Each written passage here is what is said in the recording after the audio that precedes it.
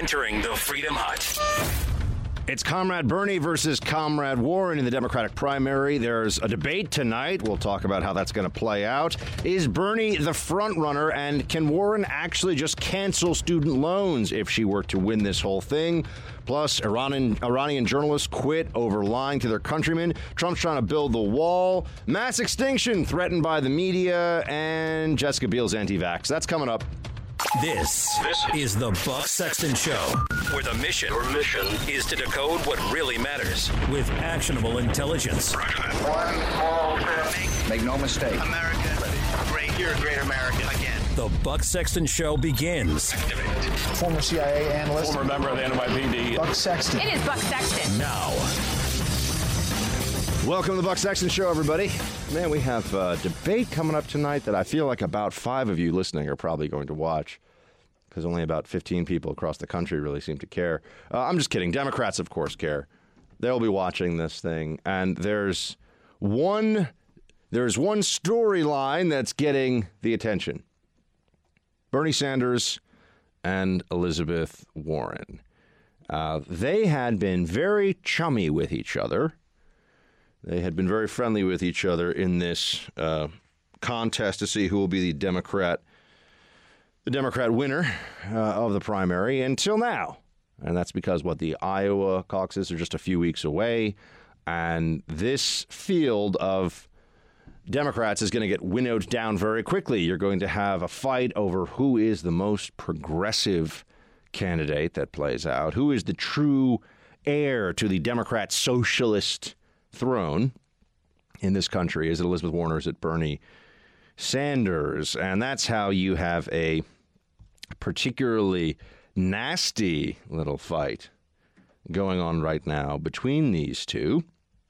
The basics of it are that there's a story that was run in a bunch of different news outlets. CNN picked it up and others, that Elizabeth Warren claims that Bernie Sanders told her in 2018 that a woman couldn't win the presidency, which of course is in a field where wokeness is your currency, where being the most woke candidate is considered among the very most important things. Sure enough, we find out that Bernie may have a wokeness issue. Never mind for a moment that the Oscars will have, it seems, a greater diversity on stage of directors who will win nominations than there will be diversity of the Democrat candidates who are at the top of the field in this primary. In fact, you'd have to think long and hard. Who is still in it that would even qualify under the Democrat definition of diversity? Buttigieg is a member of the LGBTQ community. Okay. Who else is still in the mix? Who else is still in this race? Elizabeth Warren, as we know, is a fake minority, but I don't think that's something they're going to be touting all that much as diversity for this Democrat field. But I had to laugh because, Warren she's upset because of what Bernie campaign people had been going around and saying about her. She's upset because she says that there were unfair attacks leveling. Now, whether that's true or not, I don't really know. I will say this. It's fun to watch Democrats fight in this way. It is entertaining. There is no question about that. But this non-aggression pact that had been in existence between Bernie and Warren has gone away. It'll be the single most interesting thing to play out tonight. I wonder if, and I don't even know who's moderating. Producer Mark, do we know who's moderating the debate tonight? Which left-wing network that pretends to be It's CNN. Mr. Blitzer will be. Oh, CNN, my favorite.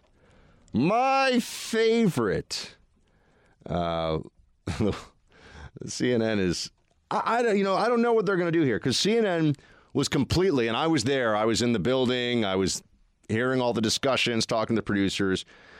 They were completely in the tank for Hillary Clinton. There's no question about that. They were absolutely, positively doing everything they could to make sure that Hillary Clinton was going to be the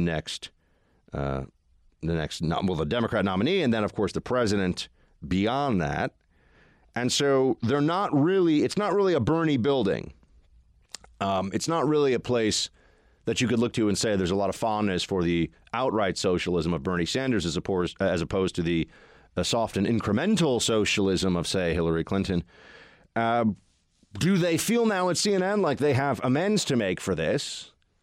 That their unwillingness to go forth and give a fair shot to Bernie Sanders, to Comrade Sanders, the Democrat socialist from the state of Vermont, maybe now they make amends? I think the answer is no. Warren is just culturally more in line with the Democrat elites.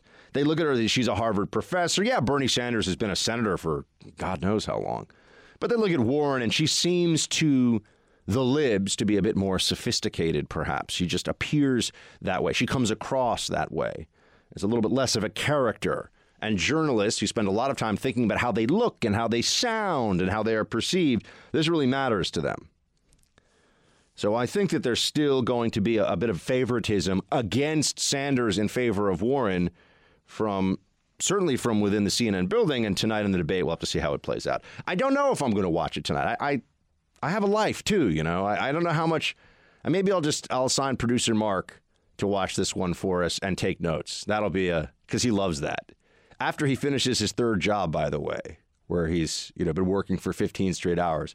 Producer Mark, aren't there like wage laws that are being violated here by having you work like 4 days straight at a time? Isn't this an issue? I plead the fifth. Okay. I'm just making sure, heaven forbid the New York Labor Relations Board finds out that this guy hasn't been able to get more than an hour of sleep in like a month, whatever. You were on vacation for a bit, though, so I can't feel that. I only worked a week in December. Yeah. So these are all things our bosses should not be hearing. He'll cross the 100 hours threshold in a week, no problem. So anyway, I need my nap time. But here's what I want to say about tonight's debate. I think that there will be not a lot that's memorable because we already know what these Democrats are going to say. They're just going to fight it out now. The factionalism of the Democrats is going to come to the forefront. You're going to see people who have been playing nice with each other all of a sudden, when there's the realistic possibility of knocking somebody off, when you can vote somebody off the island, when only certain people are getting a rose. Can neither confirm nor deny that I watched The Bachelor for the first time ever recently. I just was curious. It's a cultural phenomenon. And I thought I needed to watch it because, hashtag culture. But the war between Comrade Warren and Comrade Sanders tonight will be the single most interesting thing, assuming that it actually breaks out. Warren's campaign, there were initially questions about whether Bernie really had said he didn't think a woman could win, which I guess for Democrats, this is this is a horrible thing to say. How could he say something so horrible? I don't know. I'm not sure that Republicans would really get as upset about somebody expressing an opinion. It's not an opinion that people generally want to hear, but it could be true. It could be true that it's more difficult for a person from a certain demographic, a certain group, to win the presidency based on polls, based on data. You can look at this, right? Is an atheist likely to win the presidency? People might want to believe that shouldn't matter, or maybe believe it matters a whole lot, but there's certainly data that would back that up one way or the other. Is it harder for a woman to win the presidency? I would think no, but I'd have to look at the most recent data and see. And even then, there's what people will tell pollsters. And there's what the reality is. But, adults could have this kind of conversation, but Democrats are not adults. Democrats like to fling things at each other and get into fights and decide who the most woke is, which has really just become it's an excellent shorthand for the social justice obsession and the political correctness obsession that has completely overtaken the American left and the Democratic Party. But I thought this was great. There is a technique and there are a couple of ways to say it, so you don't have to. But the one that I like, I believe it's called preteritio, where you say, I'm not going to point out, I'm not going to sit here and say that my opponent hasn't read a book in 10 years because that wouldn't be a nice thing, right? That's preteritio, the pretense that you're not going to say something that you are saying, the underhanded way of attacking somebody. Bernie Sanders apparently said this to Elizabeth Warren, and here's the back and forth between Comrade Sanders and Comrade Warren. Or rather, here is how Comrade Warren says this actually went down. This is a statement that she put out because she loves Bernie so much. Quote, Bernie and I met for more than 2 hours in December 2018 to discuss the 2020 election, our past working together on our shared goals, beating Donald Trump, et cetera, et cetera, et cetera. Among the topics that came up was what would happen if Democrats nominated a female candidate.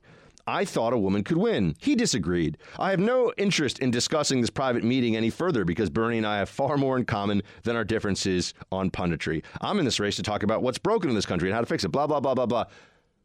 I have no interest in further elaborating on this meeting now that I've elaborated on the single most incendiary charge. I'm not even sure this qualifies as preteritio, but it feels kind of close. It's like she said it and then she's pretending like she hasn't said it. Or you know, she's saying, I don't want to elaborate, but I've already elaborated in the way that is going to do the maximum political damage to my opponent. You know, don't mess with Warren, man. You come at the Elizabeth Warren, you best not miss, Bernie. So we'll see. How much of a difference is there really between them? I would wonder if you could actually set up Elizabeth Warren and Bernie Sanders supporters, and we will get into some of Bernie's supporters in a moment. I wonder if you set them up side by side and ask them to identify differences on policy between these two, how many could actually tell you in any significant way what their differences are. I would guess the answer, and I would love to run this experiment, although I don't think a lot of Bernie and Warren supporters will talk to me. I would love to run this experiment because I would guess the number is very, very small. In fact, I think if you asked most political pundits what is the difference really as a matter of policy between Bernie Sanders and Elizabeth Warren, what you would hear is, well, you know, Warren's like a little more wonky or something, a little more academic. They'd have some very vague, generalized way of separating out these two candidates. Here's the single most important takeaway, my friends. You have right now a Democratic Party in which there are really only two options. The old school Democrat head fake Clinton Biden apparatus where they, pretend to be centrists and technocrats when really they're just corrupt, self-dealing, go whichever way the wind blows, appease the left-wing mob leftists. Right? I mean, you've got that option, the politics as usual, the Democratic Party, or you have the movement far into socialism that Bernie Sanders, Elizabeth Warren, and even Pete Buttigieg represent. This is the modern Democratic Party. It has now transitioned into a ready-to-go, turnkey socialist party. It's just a question of how the chips fall in the next few months. That's where we are, and that's what you should remember as we see these squabbles playing out about how everyone cares so much about the middle class and the rich are just the bad people. You're in the Freedom Hut. This is the Buck Sexton Show podcast. Here's the thing about revolutionaries. When they come from the left, there's a pretty standard template. They create a lot of anger at what they view as the ruling class, the excesses of that ruling class, the elites, the rich, the aristocrats, the oligarchy, to borrow from Bernie Sanders. It's one of his favorite words. And the way, you really know it's Bernie Sanders because the oligarchs are doing what they do. I do think my Bernie Sanders sounds a bit too much like Yogi Bear, but it's close enough. It's close enough that you certainly know that's Bernie Sanders. I did watch a lot of that cartoon back in the day. But revolutionaries come in promising that they will get rid of this oppression and that they will give nothing but benefits, sweetness, honey, and light to those who are part of the oppressed classes. The working class. In this country, we act like the middle class is an oppressed class, which I think is, if you were to look at that on historic or global standards, is flatly and obviously ridiculous. But nonetheless, it seems to work for some of these politicians. But you have to also remember that there's always an element when you're talking about people like Bernie Sanders who are calling for political revolution. There's an element of extremism that can become infused into what they're really into the real ethos of the movement. There can be true believers who hide their real intentions and hide their real feelings about what's going on in the country in order to get enough support that they can then ram their plans down the throats of everybody else in the country. All right, so this is what I meant before a little bit about the head fake from the old Democrat Party. I mean, the old Democrats, meaning the Clinton, Biden, Schumer, Pelosi squad, that group tries to present themselves as just a more caring version of the generally capitalist, free market, and constitutionally minded Republican Party, right? Just a better, more caring about the oppressed, more caring about the poor, and better at governance. Although, as we see from California to New York to every other major blue enclave, it's the policies that Democrats fight with Republicans on that are so clearly the worst policies. It's the ones that we look at and we say, hold on a second, why wouldn't you arrest people for shoplifting, for example, which we'll talk about later? Democrats view that as a tool of oppression. If there are any racial disparities in arrest rates in a city, that's clearly evidence of racism. I mean, the areas where you have arguments between left and right in how to govern a city or how to govern a state, this is where we tend to say, okay, look at how it works when we do it our way. Look at how it works when you do it your way. But that's the old approach of the Democrats. Now you have Bernie Sanders. You have this revolutionary, I was going to say revolutionary guard, but that's giving everyone a bit of an Iran tingle, I think. A revolutionary group inside the Democratic Party that just wants to be more open and honest about this.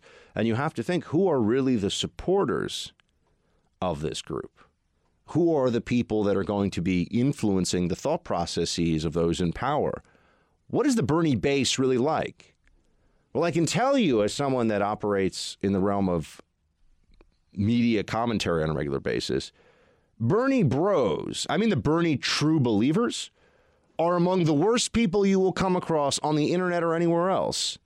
They are horrifically nasty, often threatening, just incredibly, fiercely, insanely defensive of Bernie Sanders. Now, I understand that they would turn around and say, well, we'll look at Trump supporters. But, of course, I like Trump supporters, so I don't, and I understand that I come at this from a certain perspective. And I know plenty of Trump supporters who are super nice. Every Bernie Sanders supporter that I deal with or that I come across is either spewing just complete and utter nonsense about how socialism is going to be this cure-all for all of the inequality in society, or they're rabid partisans who are really kind of scary. It's not so much that they want to fix the problems in this country. They want payback against those who have made the problems in this country. And that includes Trump supporters. That includes those who have done well, people who are self-made, who have become well-off, who are as Bernie Sanders calls it, the millionaires and the billionaires. Those people need to be punished. It's not just that they need to be, their so-called greed needs to be constrained and government regulation needs to relieve them of their wealth. They need to be punished. They might even need to be ideologically cleansed. They need to be re-educated in some way. I'll take you to this Project Veritas situation in a second. Thanks for listening to the Buck Sexton Show podcast. Remember to subscribe on Apple Podcast, the iHeartRadio app, or wherever you get your podcasts. Looks like James O'Keefe has done it again. Oops, he did it again. He played with the libs, got lost in the, I don't know, how does the rest of it? You were younger than, you actually were too young for Britney Spears. You don't even remember. Of course I know Britney Spears. No, but like you were like an amoeba when Britney Spears was actually breaking onto the scene. Oh, she was like 98 to like 03? When I was in high school, Britney Spears was it, man. Yeah. So shouldn't you be able to know it's oops, I did it again. I played with my heart and I lost it again. I lost it again. Yeah. Okay. Not singing it. I'm not you. But. Right. Of course, you would not do that. But yes, indeed, there's a new Project Veritas video that is circulating. It's making the rounds. The truth about 2020.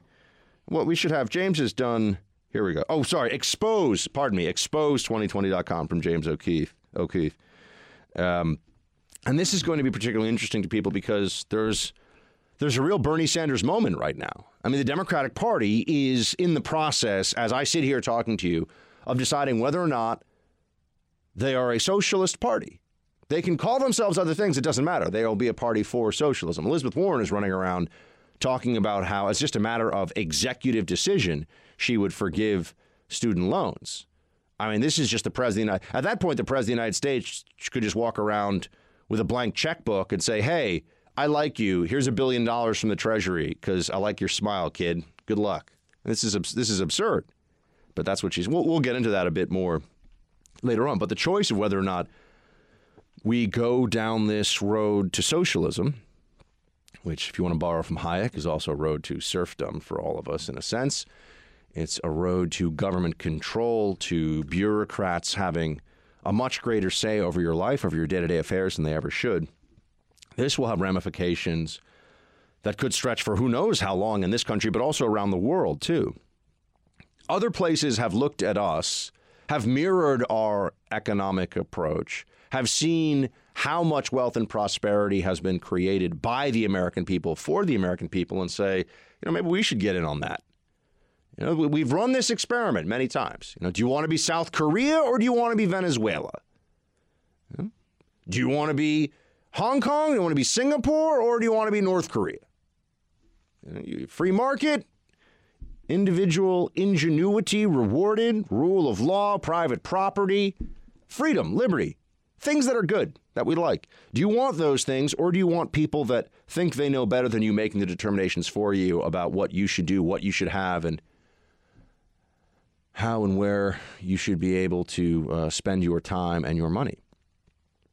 These are very important questions for society. These are not little differences. This is not a Coke versus Pepsi. And people always tell me I was never able to tell the difference. So maybe I have a weak palate or something. It's always been the same to me. But this is not a Coke versus Pepsi decision in this election at all. This is a socialism versus freedom decision. And you have people that understand also what the real difference in trajectory would be. People are beginning to see this, I think, because you have true believers on the Bernie Sanders side who are running around and letting everyone know they're going off script, because Bernie Sanders is supposed to be like the cuddly, socialist who just eats Ben and Jerry's, lives up in Vermont, hangs out, just wants to give you free health care, man. Remember this. What socialists don't tell you is all the amazing goodies that they're promising. Bernie Sanders, Elizabeth Warren, Buttigieg, all of them. What they won't tell you is that all comes through government coercion.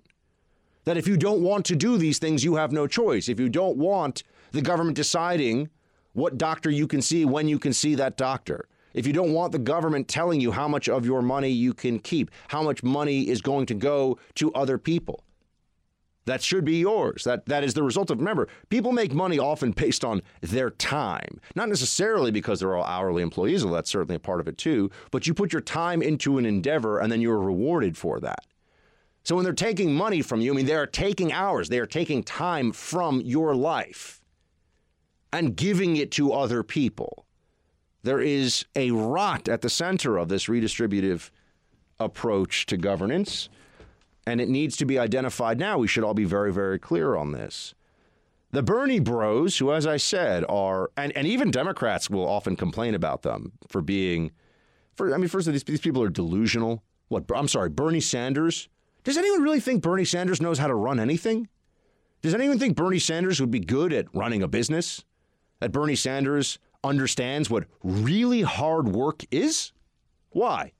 Because he has been representing an almost, a state that is a Democrat state with very little diversity, where he just gets to run around and promising, the sun, the moon, and the stars to everybody, gives speeches, goes to the Senate. What legislation has he authored? What has he done that's important? The guy was an independent, caucusing with Democrats for how long?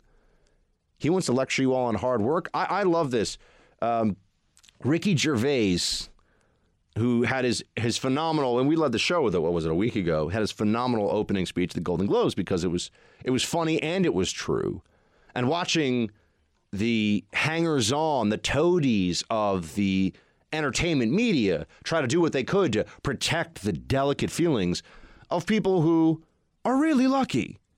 I mean, if you're sitting in that audience at the Golden Globes and you're somebody who's either being honored or just invited to this thing and you work in the entertainment industry, you're really lucky.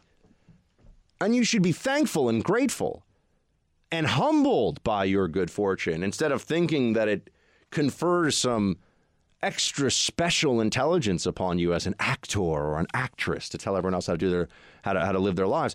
Ricky Gervais is like, look, I used to be poor and it was terrible, and now because of a lot of people that like what I do, I've become very, very rich, and my life is super comfortable and easy now, and I know that, so I don't tell other people what to do, I don't lecture them, and I don't hector them, because I know it's tough for them. It's not tough for me. Thank you to those people for not making it tough for me anymore, right? This is what we all instinctually know is true. This is something that we all recognize as being the reality of having been in the struggle and having been in a better place financially and economically. And so Bernie Sanders going around always talking about the middle class. And, Bernie Sanders has had great health care and paid for by the taxpayer. I mean, the federal government, the Senate has incredible health care and has been living on a really nice salary and doesn't really have to, doesn't really have to sweat it that much, folks. It hasn't been that bad for Bernie. But he wants to tell you all that. And by the way, he's got 3 houses. I mean, this is the other part. He's a socialist with 3 houses. Why does he need 3 houses?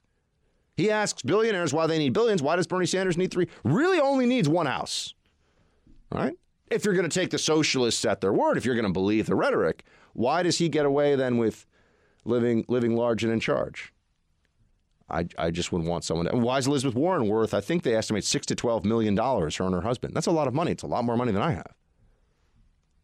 I would like to get to $1 million. Producer Mark and I both have the same goal. We would like to get to $1 million. That sounds like fun. But Elizabeth Warren is also going around playing the, I care so much about the middle class and the struggle that people are in and everything else. She's had more of a she's had a more interesting resume building experience than Bernie Sanders, of course, helped in no small part by being a fake Native American. But they're playing this game of trying to present themselves as caring so much. Meanwhile, to bring us back to Project Veritas and James O'Keefe and the Bernie Bros, this is expose2020.com, James O'Keefe's project at Project Veritas. This is a Bernie organizer who's talking about how he feels about what's going on here. And I think we've got it all bleeped and whatnot, but be prepared for that. Play it. 16. So if Trump gets reelected, what? Cities burn. Do you even think that some of these, MAGA people could even be re-educated? I mean, we got to try. I mean, in Nazi Germany, after the fall of the Nazi Party, there was a ton of the populace that was Nazified. I mean, Germany had to spend billions of dollars re-educating people to not be Nazis. We're probably going to have to do the same thing here. And that's kind of what Bernie's like, hey, free education for everybody, because we're going to have to teach you not to be a Nazi. Now, they're going to say what they always will in this circumstance, which is that this Bernie Sanders field organizer is not representative of broader sentiment among Bernie supporters. But let's ask ourselves the question, is that really the case? Do you think that there are a lot of Bernie supporters, people that want Bernie Sanders to be the next president of the United States, who believe the things that Bernie Sanders himself says about Donald Trump? That Donald Trump is a massive national security threat, that he's an authoritarian, that he's a traitor, that he's a Russian stooge, that he's a Russian asset. I think a lot of them do believe that. And this is where I start to sound a little bit more ominous, perhaps, than I usually do. But I'm willing to take crazy people at their word. I think that true believers should be listened to. When they're telling you what they really think, you should say, hold on a second. Maybe it's worth taking some notes here. They have been claiming for years that Donald Trump was a threat to the most sacred institutions of our republic. And this isn't, I don't think anyone would deny that has been going on. They'll say Donald Trump is a white nationalist. They'll say that he is a racist. They'll say that he is a national security threat, that he could have war break out with North Korea or with Iran at any moment. They say all of these things. And let's not forget, and I don't want to, I don't want to unfairly paint the entire Bernie supporter, because I have some friends who are Bernie supporters, actually, and I like them. There are very nice people who support Bernie Sanders. I'm not a crazy person, but there's also this faction within Bernie bro world that is nuts. And they're some of the most ardent Bernie believers. And it should not just pass unnoticed or unmentioned that, while we had the media lecturing us all the time about Trump, saying throw that bum out of here or whatever at the different rallies he's had, and how Trump was inspiring violence. I heard that. I remember that story so many times during the general election in 2016 at CNN. I was on TV having to talk about this. I was like, guys, he uses tough talk. He's not actually inspiring violence. It was a Bernie Sanders supporter, very clearly, openly, avowedly, who, for reasons of health care defense, tried a mass assassination of specifically conservative members of Congress, notably wounding and almost killing Steve Scalise, trying to kill Senator Rand Paul, among many others, at that baseball field in Alexandria, Virginia. It was an attempted mass assassination of members of Congress from a Bernie Sanders supporter. Now, I'm not saying that Bernie Sanders supporters are all like this. Of course, that's stupid, and that's a straw man argument. But there are people who are Bernie supporters in positions of actual influence who really do think that Trump supporters perhaps need re-education of some kind, who really think that they're all just stealth white nationalists, a danger to this country in ways that we have to deal with. I mean, I can promise you, and I generally also have an issue with the hidden camera stuff when it's low-level people who are blowing off some steam who work at CNN. I don't. When James O'Keefe, hits a home run, I'm the first to say, great work, James. I think some of the stuff, for example, at CNN, if someone asked me about any company that I'd worked for after hours, I think that I'm having a drink with a peer and I start mouthing off about things there. I think I question the wisdom of airing that stuff as a journalist, and because they can always just deny that and say, oh, well, that's someone, the higher ups say that's just some disgruntled employee who doesn't know anything, doesn't mean anything. If you get someone high up enough the food chain, I think that matters. In this case, though, if you've been exposed to Bernie bros, you know that there are a lot of them who really think that when Bernie Sanders talks about a political revolution in this country, he means it. And that there will not be any sit down and compromise and halfway with, say, Trump supporters. There will not be any effort to try to reach some consensus position about what will be good governance benefiting the most people, or good governance rooted in principle, which is going to be an even trickier thing. It's one thing to try and be in a position to negotiate with your political opponents and find a little what you like and a little what they like. It's a whole other one when you're saying, no, it's just about what's right, and try to convince them of that. In the realm of individual rights, collectivists are always going to give you tremendous pushback, and they will reject arguments that are rooted in individual rights, individual private property, and they'll always come at you with the collective good. So Bernie Sanders should not be underestimated as a political force, not just in terms of his ability to win the Democratic nomination, which I think must be taken seriously. If he is able to knock Elizabeth Warren out of serious contention and all of a sudden the pressure rises on Warren to get out, Bernie Sanders picks up Warren supporters. He's the front runner, folks. This guy's the front runner for the Democrats. Someone that I really mean this, I would not trust Bernie Sanders to run my 10-year-old neighbor's lemonade stand. I mean, this is not someone you want in charge of anything. But if you point that out, the Bernie bros are going to come for you. And as you can hear from Mr. We're going to put the Trump people in re-education camps, Bernie bros are crazy. You're in the Freedom Hut. This is the Buck Sexton Show podcast. I got something for you guys. It looks like Cardi B is learning the value of limited taxation. Bruce and Mark, would you please? This is Cardi B on taxes. So, the government is taking 40% of my taxes. And Uncle Sam, I want to know what you're doing with my tax money, because you know what I'm saying? Like, when you donate to a kid from a foreign country, they give you updates of what they're doing with your donation. I want to know what you're doing with my tax money because I'm from New York and the streets is always dirty. We was voted the dirtiest city in America. I mean, she's wrong about New York as the dirtiest city in America, but she is right that it would be nice to have a better sense of where all of our tax money is going. So, and it also does kind of hurt. You get 40% of your money getting taken away by the federal government, close to it. I think the top tax rate's 37% now in federal income. It was 39 if memory serves. But Cardi B all of a sudden is like, I want to keep my money. What is the government doing with all my money?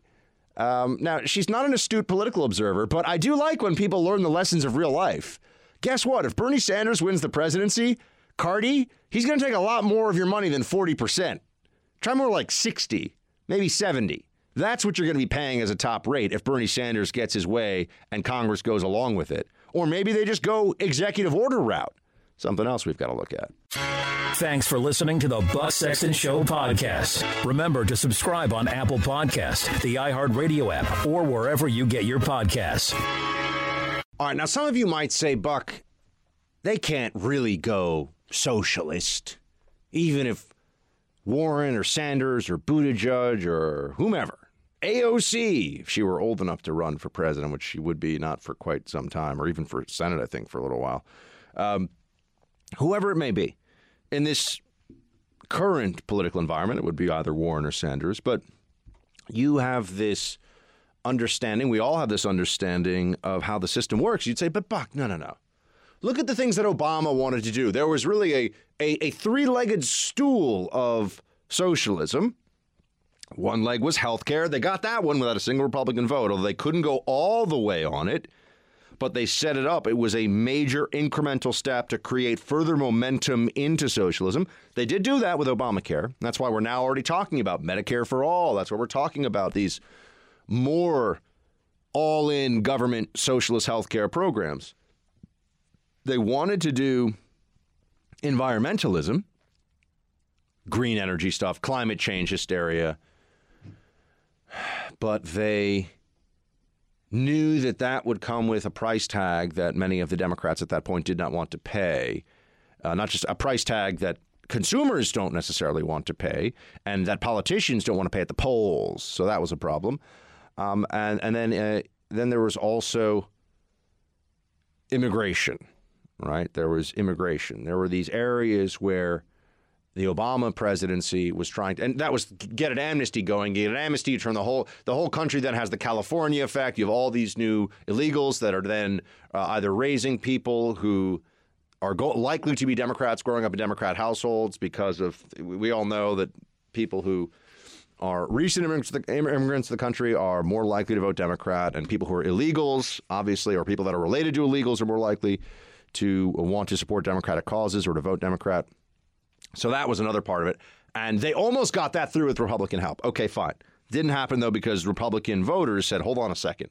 This is just amnesty. You can call it comprehensive immigration reform. It's just amnesty, though, and we all know that. All right. Now, all along, though, there's this trend, right? The Democrat socialists want something, and they can't really get it because of the political realities of the Congress, the legislative branch, and people in Congress who want to keep their jobs, want to keep their positions, their seats. So that means that there's a slowdown. That means that there is some bulwark, which a word that has been ruined by the crappiest pseudo-conservative publication in the entirety of the internet. But there is supposed to be a break, a speed bump, if you will. There we go. Replace bulwark with speed bump to prevent Democrats from just going all in on socialist plans. Well, here's the issue with that. What happens when Democrats decide that the president is just going to do it? You'll recall that Obama, through the EPA, through regulation, was pushing for socialist green policies, right? Redistribution of wealth from the energy sector to green energy projects and activist groups and all that. I mean, there were ways that they tried to use the executive branch to do exactly that. Obama took it even a step further. And when there was deferred action for childhood arrivals, DACA, right? The Dreamers. Oh, we're not going to prosecute them for illegal presence in the country, which is the law, is that they can't be in the country illegally. And then it was, we're also not going to prosecute their parents. And by the way, we're going to give them work permits and bring them into the system without any act of Congress whatsoever. And that was stopped, I believe, by the Fifth Circuit Court of Appeals.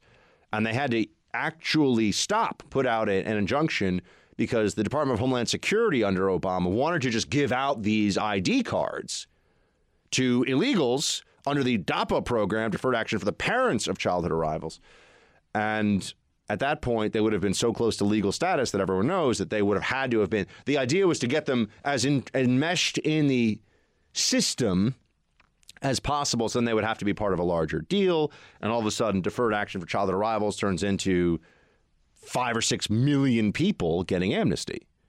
And getting amnesty largely through executive fiat. Now, why am I all wrapped up in this now? Because we've seen this play out in the past. We've seen how this is. The Congress is not going to save you from socialism, is what I really want you to take from this. Don't think that because Cocaine Mitch is putting judge after judge, great judges. Trump has gotten better judges in the Supreme Court all the way down to the circuit courts across the country than any president in my lifetime. So credit where it's due.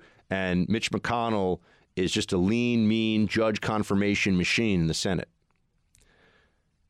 But what we're hearing now from candidates like Warren and Sanders is something you must keep in mind. When I talk to you about how they want to implement some socialist scheme, you probably would think, well, hold on, Buck, do they have the votes?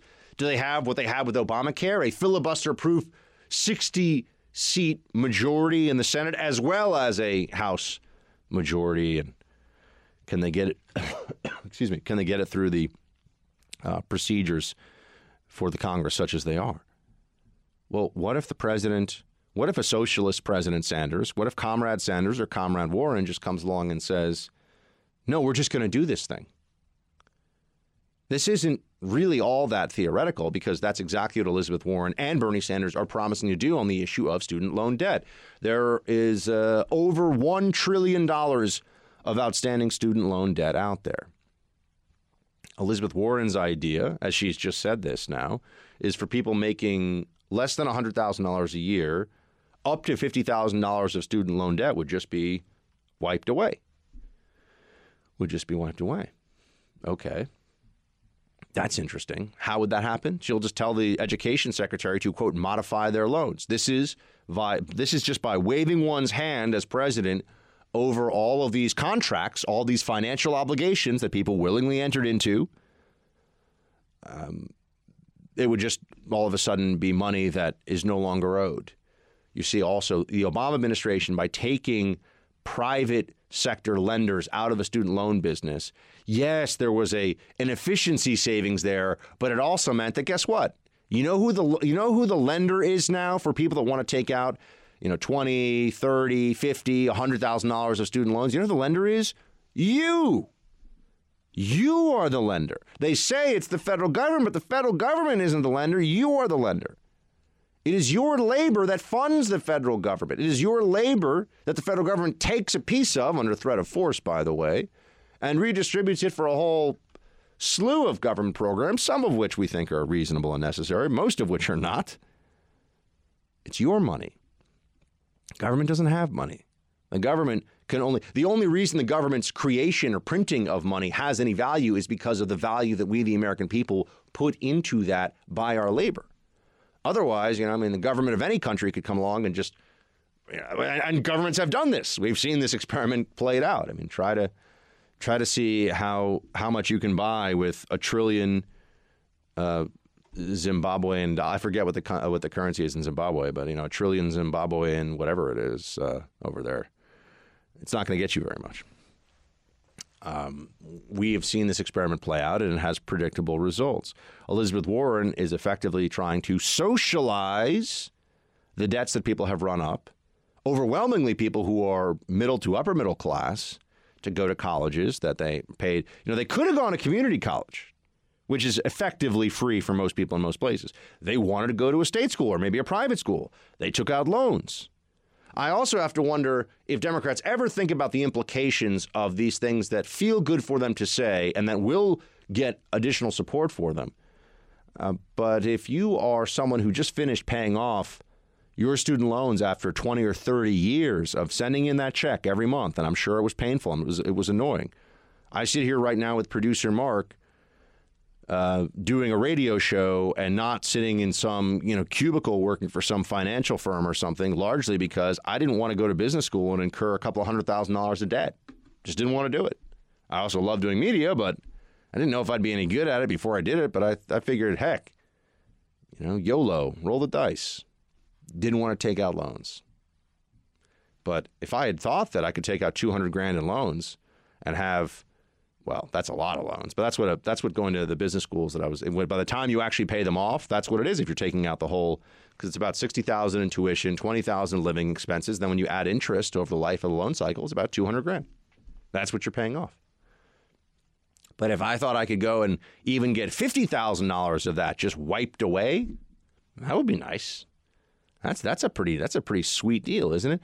But then you have to ask, well, what about the people that have paid off their loans after 20 or 30 years?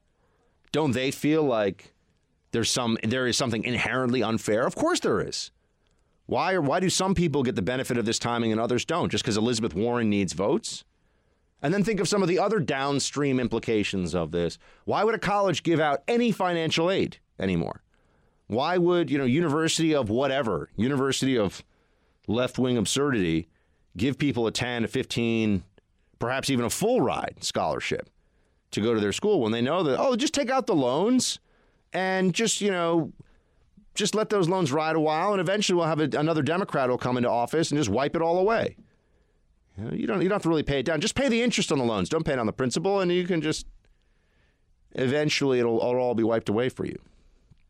There's been a huge transfer of wealth, by the way, from the American people to these bloated, ridiculous universities across the country. I mean, these places have billions and billions and billions of dollars in endowment at the very top end schools, and their tuitions are $60,000 a year now, pretty regularly. That's really where it is. And they'll even tell you that doesn't even cover the full cost of educating a student based upon the structure they have set up for these 4-year colleges.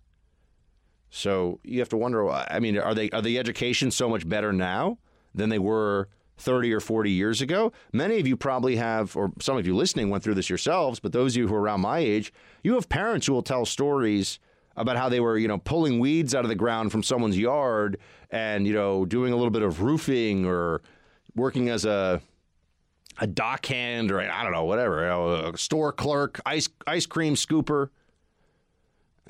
Producer Mark, what's the most job you've had? I mean, right now you work in media, you're fancy. What was the most job you've had? This is actually hilarious. Ice cream scooper. Really? Yes. I was unaware of that. Yeah. Yeah. I Hershey ice cream shop. Oh. Yeah. What was your favorite flavor of ice cream? I mean, at a Hershey's ice cream shop, obviously chocolate. Chocolate, right, okay. Yeah. There's no better chocolate ice cream than Hershey's. Just making sure you didn't say strawberry because it would be like crossing the streams and you'd have total protonic reversal and you'd have to imagine every cell in your body exploding at the speed of light. That's what happens if you say strawberry is your favorite. I didn't realize that's what happens. Science. It's hashtag science. So is it true that it's actually really hard after a while to scoop the ice cream out, though? I've been told that it gets... it's more challenging than people think. It is. There you go. It is. They don't just wet the scooper for no reason, by the way. Right. That helps it. Yeah. See? Producer Mark had a job. It used to be that you could have had that job, and if you were going to, NYU, or if you were going to GW in D.C. or wherever, you might be able to, over the course of a summer, pay off maybe a semester, a half a semester. That's cool. If you're going to pay off a year at NYU or GW now, you better be making about $150,000. And after taxes, you'll have some money to pay off that. It's ridiculous. Why is it so much more expensive now? Well, in part, it's so much more expensive because of people running around saying that everyone should get a 4-year college education. You have to get a 4-year college education. They don't understand that there's a supply and demand component of the workforce. It's not just everyone doesn't just get to be in the best, richest, best, highest paying jobs. We don't all get to be top, corporate lawyers or heart surgeons or, whatever. I wish I could have been a heart surgeon. But math, hashtag no math for Buck. But instead, what you have are people saying, take out these loans and it will just be wiped away. Take out these loans, the taxpayer's on the hook for it. Moral hazard doesn't matter here. Learning your lesson doesn't matter here. And there's the bigger, broader lesson that I want you all to take from this too is what if a socialist Sanders or socialist Warren just says this, and the education department goes along as part of the executive branch? You could say it's going to be, maybe it'll be wrapped up in the courts or somebody will bring some kind of a challenge, but who knows if that'll even work? Depends on what judge you get and what the situation is at the time. But beyond that, it's just like with amnesty. Once you tell people their debts are canceled by the government, they're going to act like the debt is canceled, and they're going to have a strong case to make that that's the case. So now you have socialist rhetoric about socialist rhetoric about the reality of just having a president who wipes stuff away. Absurd. But that is where we are. Elizabeth Warren is saying, if I am president, I will effectively give you up to $50,000 if you are predominantly a, upwardly mobile young person who took out loans and they don't want to pay them off. This is a payoff. She's just taking money from you, the taxpayer, and giving it to people that she thinks are going to vote for her. And if they'll do it with student loans, let me tell you something. Democrat socialists will do it with whatever they want. What happens if a President Warren comes in and says, I'm declaring an amnesty, and I'm telling the Department of Homeland Security to give people, okay, maybe it gets challenged in court, but what if they say, no, we don't care. We're going to go ahead with this anyway. What are you going to do? How are you going to stop them? It's the right thing to do, they'll say. That's what Obama used to say whenever he wanted his way. Got to go around Congress. Congress isn't acting, so I will act. That was what Obama got away with saying. The press was like, oh, yeah, that sounds right. That sounds constitutional. Don't underestimate the comrades. They're coming for all of us. You're in the Freedom Hut. This is the Buck Sexton Show podcast. She said that she wanted to see the rules of the road so that she could appoint appropriate managers to present the case to the Senate. She did not say, well, I'm holding out until Mitch McConnell agrees to witnesses. So let's get back to what we really should be doing, focusing on, which is what kind of a trial are we going to have in the Senate? Is it going to be a fair trial, or is it going to be a rigged trial? Allison, just as the president tried to rig his re-election by trying to get the Ukrainian president to go along with his political scheme, he's trying to, with the help of Mitch McConnell, rig the Senate trial by not calling appropriate witnesses and producing documents. The president has been stonewalling this impeachment process the whole way. And now he has an opportunity in the trial to present his case. And presenting his case means presenting facts and evidence, not saying this is a witch hunt. That is not evidence. That's just rhetorical, what I call rhetorical nothing burgers. I think Mazie Hirono is the dumbest person in Congress. I really believe that. I actually don't even say it to be amusing. I actually think she's the dumbest person in Congress based on what she says publicly and the way that she conducts herself as an elected official. And so in a sense, she provides she plays a very necessary role because it makes, former members of the Senate like Joe Biden look not quite so dumb by comparison. Joe Biden, I think, is also a bit of a dumbass, even though he's been vice president of the United States. Remember, they can call Republican presidents, vice presidents stupid all they want, and then we're supposed to always accept that, right? George W. Bush was so dumb. George W. Bush is smarter than Al Gore, has always been smarter than Al Gore, and always will be smarter than Al Gore, okay? So as much as the media can try to, just brainwash everyone into thinking otherwise. Mazie Hirono here, though, we got to talk more. Then now we're getting to the impeachment stuff, the articles, the transmission of the articles, blah, blah. That's coming up. Thanks for listening to the Buck Sexton Show podcast. Remember to subscribe on Apple Podcasts, the iHeartRadio app, or wherever you get your podcasts. The Senate was never going to pre-commit ourselves to redoing the prosecutor's homework for them. And we were never going to allow the Speaker of the House to dictate Senate proceedings to senators. House Democrats have already done enough damage to the precedent, to national unity. Mitch McConnell's going to hold the line here, I think, which is good. He understands who he's up against here with these Democrats. He knows that they have no honor or integrity whatsoever in this process. And so all of their scheming and all of their insinuations, their smears, all this stuff that they're doing right now about Mitch McConnell is just desperation play. But perhaps there's nothing really more desperate and disgraceful in this whole situation than what has just come to light, and that is that they're now doing the Russia playbook against Mitch McConnell.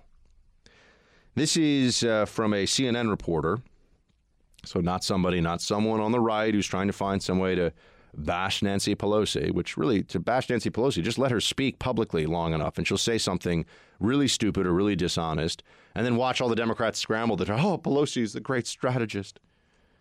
Pelosi's a narcissistic loon, but anyway, here's what the CNN reporter shared this morning. Pelosi told her colleagues in private that Mitch McConnell is acting like a rogue Senate leader, as she said before. She mused that sometimes she wonders whether Mitch McConnell has Russian connections, as per attendees at the meeting. Oh, yeah, that's right, folks. Because Mitch McConnell is not doing what Nancy Pelosi says he should do in the Senate. Remember, the Senate has the soul. This is the Senate's world. By the way, thank God that Republicans held the Senate in that last election, which was not something that could be counted on up front.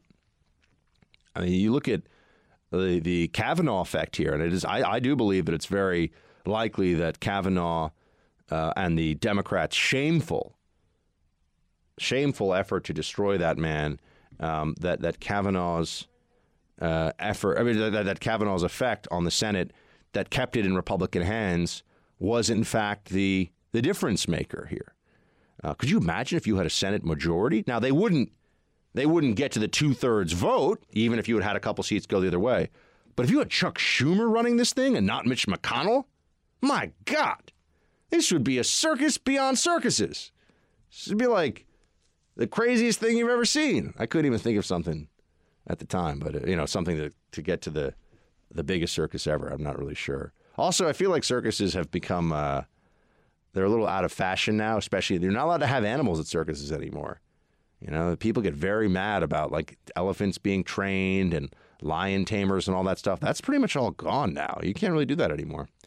How times change. But fortunately, Mitch McConnell's in charge. And so he is not going to allow for the shenanigans from Democrats. But just remember this. While everyone was so aghast yesterday, oh my gosh, President Trump retweeted a photoshopped image of Nancy Pelosi and Chuck Schumer in front of an Iranian flag with a turban and a headscarf, respectively. And people were saying, oh, this is so horrible, and how could he do this? And well, they call Trump a Russian traitor all the time. And the evidence for that is still zero. There's no actual evidence that Trump is a Russian. I mean, not only can they not prove he's a Russian traitor, there's zero evidence for this. This is a without evidence claim. Oh, he says nice things about Putin. Obama said nice things about Cuba and the Castros all the time. Or things that were too nice about them. Oh, it's too friendly to them for sure. I guess he's a Cuban asset. I mean, this is absurd. But they say whatever they have to say to get what they want at the time they want it. And that's all that really matters to them. Tomorrow is supposed to be the day that they will transmit the articles of impeachment. There'll be a vote to transmit them. And then Pelosi has told the Democrats who do march in lockstep. I admire the Prussian precision of Democrats as a political party when they want something. There's none of this concern over principle. Somehow the Democrats they don't have Amash's and Rand Paul's and these other characters who have big problems with their own party on this stuff. The Democratic Party's like, yeah, we'll do whatever Pelosi says. So they'll vote to transmit these articles of impeachment. I still very much believe that the correct approach here for the Senate is to just shut this whole thing down. Just shut it down. Shut it down. Just say, okay, great. Thank you for these articles. This is a sham. Let's vote. Oh, the president's innocent. See you later. I think that's it. All this stuff about, we need to have witnesses and we need to have whatever Mitch McConnell says we need to have. That's the reality of it.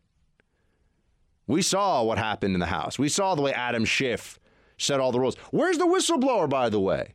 Notice how there's all this concern over witnesses who will testify at the impeachment. Whatever happened to the whistleblower? The single most important person in our republic at one point. He's going to bring down the president and tell us tales of corruption and all this other stuff. Meanwhile, we turn around and we say, hold on a second. We don't get to know who this guy, we can't have it confirmed by the press who the whistleblower really is. They have no interest in getting us the truth on that matter. And beyond that,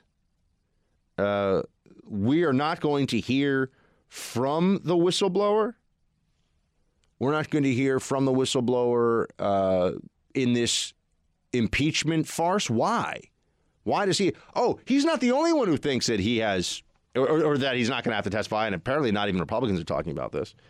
I would also want to know, why does Adam Schiff think that he is not supposed to testify here? Why does Adam Schiff think he can avoid this? Play clip 12. Look, I'm not a fact witness, so other than mollifying the president, I'm not sure why the Senate would call me or Nancy Pelosi as a witness. But if it is a fair trial, though, you could very well see the case where the Bidens would have to be there. Yes. You think that is a good thing politically? You think that's a good thing for impeachment as a whole? I think what the senators would have to evaluate is, do the Bidens have any relevant testimony? And I think the answer is that they don't. What is at issue here is whether the president withheld military aid, withheld official acts like a White House meeting in order to coerce a country to announce investigations, not even conduct them, but just announce them to help smear his opponent. And there's not much light that Joe Biden or Hunter Biden can shed on the president's conduct. So Adam Schiff is like, no, we don't need to hear from the Bidens because I say so. No, he doesn't get to make that determination. That's not how this is going to go. It is absolutely relevant that we hear from Hunter Biden in this. If we're going to call witnesses at all, which, again, I want to be very clear, I do not think that is the proper. I don't think that that's the right way to go. I think that it makes much more sense under the circumstances to have the Republican majority just say, thanks, this is crap, this impeachment is ridiculous, and just throw it out like the pizza you pull out of the fridge that's been sitting there for a month that you thought was actually a week, and it smells and it has like green fuzz on it, you know? When the pizza goes fuzzy, then you know it's really time to not eat it. By the way, producer Mark, did you see the latest craze right now? Wait, before I get too nuts here. Are you a pro or anti pineapple topping on pizza guy? Absolutely against it. Opposed. Yeah. So you're a purist. Of course. Yeah. Why would you put pineapple on pizza? That's disgusting. So I've actually never had pineapple on pizza, so I cannot speak to whether or not it's a good thing. I haven't either. It strikes me as a bit of culinary sacrilege, but now there's a new trend. Mm-hmm. Kiwi, the fruit. Just get out of here. I don't even want to hear about it. On pizza. Any fruit does not belong on pizza. Anything sweet. Technically, producer Mark, tomato is a fruit. Boom. Mind Yeah, but you don't blown. Usually put fresh tomato. Yeah, I know. Tomato. It's technically vegetable is a cooking term, and it's a vegetable, but it's technically, scientifically speaking, it's a fruit. I mean, sure, but that's the sauce. That's not. You're not putting tomatoes on it. I mean, you could, but yeah. Well, I mean, those aren't sweet. I mean, I don't know what kind of tomatoes you use, but I use my San Marzanos. They're delicious. Yeah. But yeah, no. So kiwi on pizza is no bueno for you. You don't do that? All right. Well, I'm just saying, if you pull the pizza out of the fridge, it smelled bad, you'd throw it across the room and say, not for me, right? That's what the Senate should do with these articles of impeachment as transmitted by the Democrats. They should just say, this is ridiculous. We're done here. We're done here. Because you have these witnesses that come forward, and even if the Republicans get to decide who the witnesses will be in the Senate, there's always the possibility that something, that the Democrats can seize on something dishonestly if need be, but they'll seize on something to use against the Republicans in that whole proceeding. And why give them any more leeway? I think there's also a lesson to be learned here. If Democrats play hardball, bare-knuckle politics in the House, Republicans need to do the same in the Senate. If nothing else, haven't we learned as wartime conservatives, as I like to say, that we have to be willing to fight against our adversaries the way they fight against us? or else we just consign ourselves to losing, or else we just accept right up front that we can't win. We won't win because we're unwilling to do what is necessary. So I think shutting this down is absolutely the way to go. We shall see if I am correct. Oh, we get a little more from Shifty. Oh, no, forget that. We've heard enough of Shifty Schiff. Shifty Schumer, though, almost as shifty as Shifty Schiff. This is one of those things that you could practice saying to work on diction. You remember that stuff? She sells seashells by the seashore, producer Mark says the radio host in real time on the show. I'm not having some kind of an episode over here. I'm just trying to take everybody back to, how you learn diction. All right, play Chuck Schumer, clip 9. If he says everything's fine and he did nothing wrong, why is he so afraid of Bolton and the other 3 witnesses we've asked for testifying? If he did nothing wrong and he's not afraid, why won't he let us get contemporaneous documents? If the president's so right, then all these witnesses and documents will corroborate his case. I think he's hiding something, and that's why he's so afraid of witnesses and documents. Oh, isn't this so cute? This is like when Democrats conveniently, momentarily forget that, say, pleading the fifth is not an admission of guilt. They'll only say that if they don't like the person. Oh, an innocent person doesn't plead the fifth. If they like the person, they say, no, you have a right to avoid self-incrimination. You don't have to answer the questions of the government, whatever it may be. And this is another instance where the Democrat position becomes, because Trump will not go along with their attempts to destroy him, he's clearly guilty. Because Trump will not assist them in the annihilation of his own presidency, he must be guilty. This is what they say. That he fights back against this process is all you have to know. It's all you have to be told. Clearly, he must be a bad guy because he won't waive all executive privilege, give them all of his documents, have everybody, do what they say or else you're guilty. This is the way that Democrats think fairness should work in this process. Absolutely, absolutely absurd. But they've got nothing, folks. They've got nothing. They've made a mistake.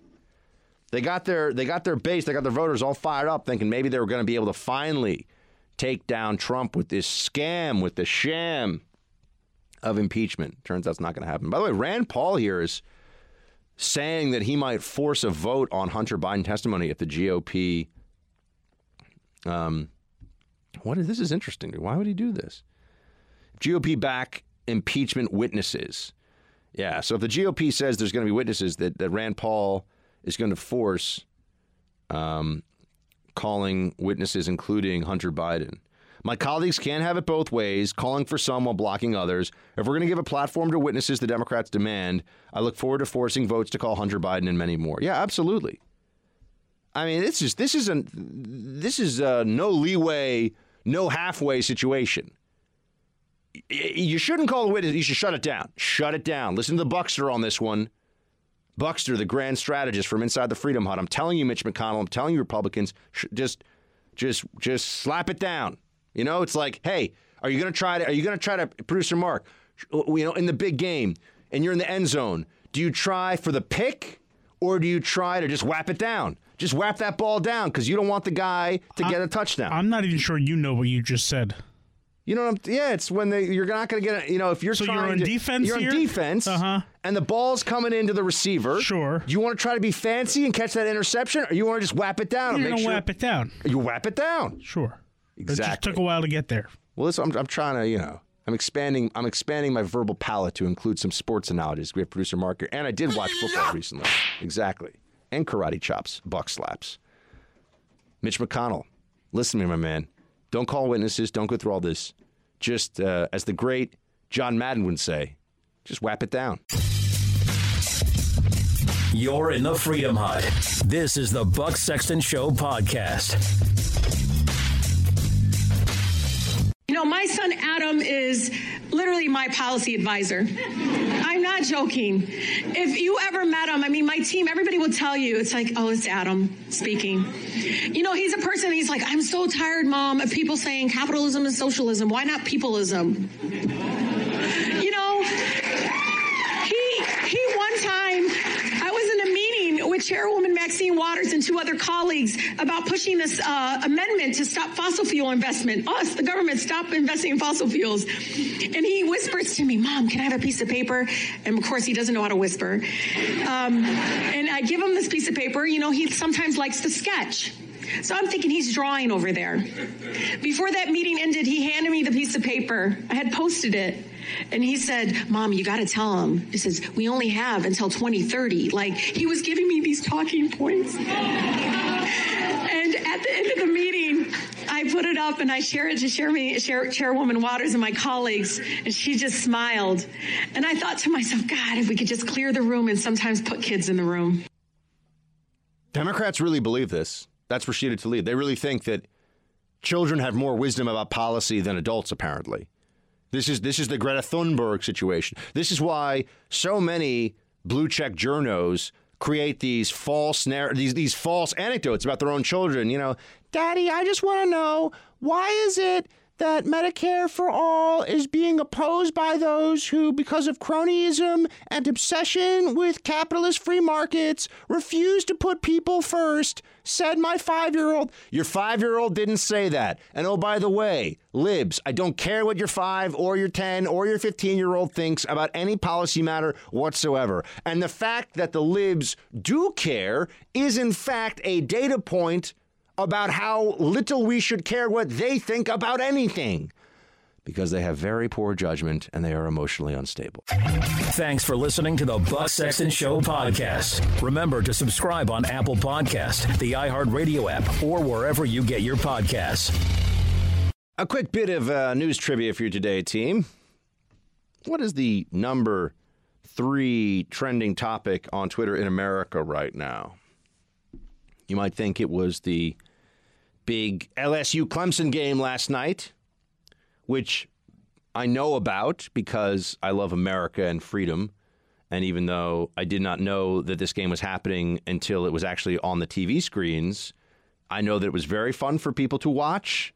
And I enjoy the enjoyment that other people get from watching collegiate athletes playing the sport of football. Because I am a real American and a normal American that people can relate to. So go LSU, Clemson stuff. What are the? Do we know what the mascots are for them, by the way? They're literally the same mascot. Are you serious? Yes, they're both the Tigers. No, that's not possible. I swear to you. They're both Tigers? Yeah. Are you messing with me? Is this I'm like a thing really on not. They really are both the Tigers. That was a joke on Twitter all yesterday. Who's going to win, the Tigers or the Tigers?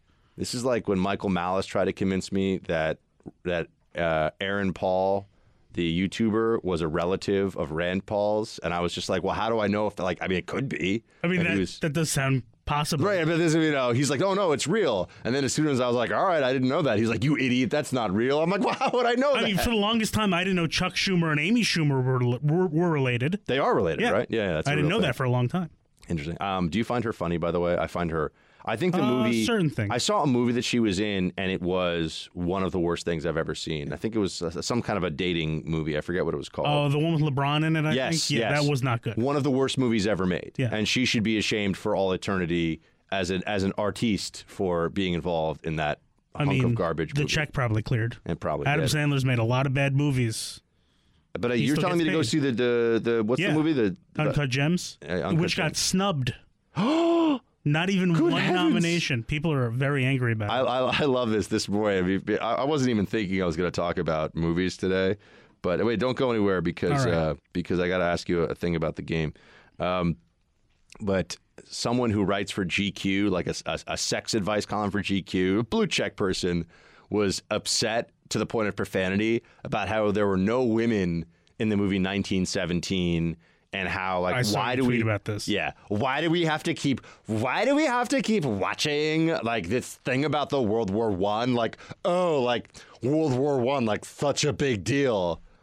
It's actually a pretty big deal, darling. It's actually a pretty shaped the important country, kind of shaped the modern world, and also cost Europe an entire generation of young men because of government and bureaucrat stupidity, and really created also the groundwork that led to World War II. And it's so I think you can say a big deal, but no, apparently not.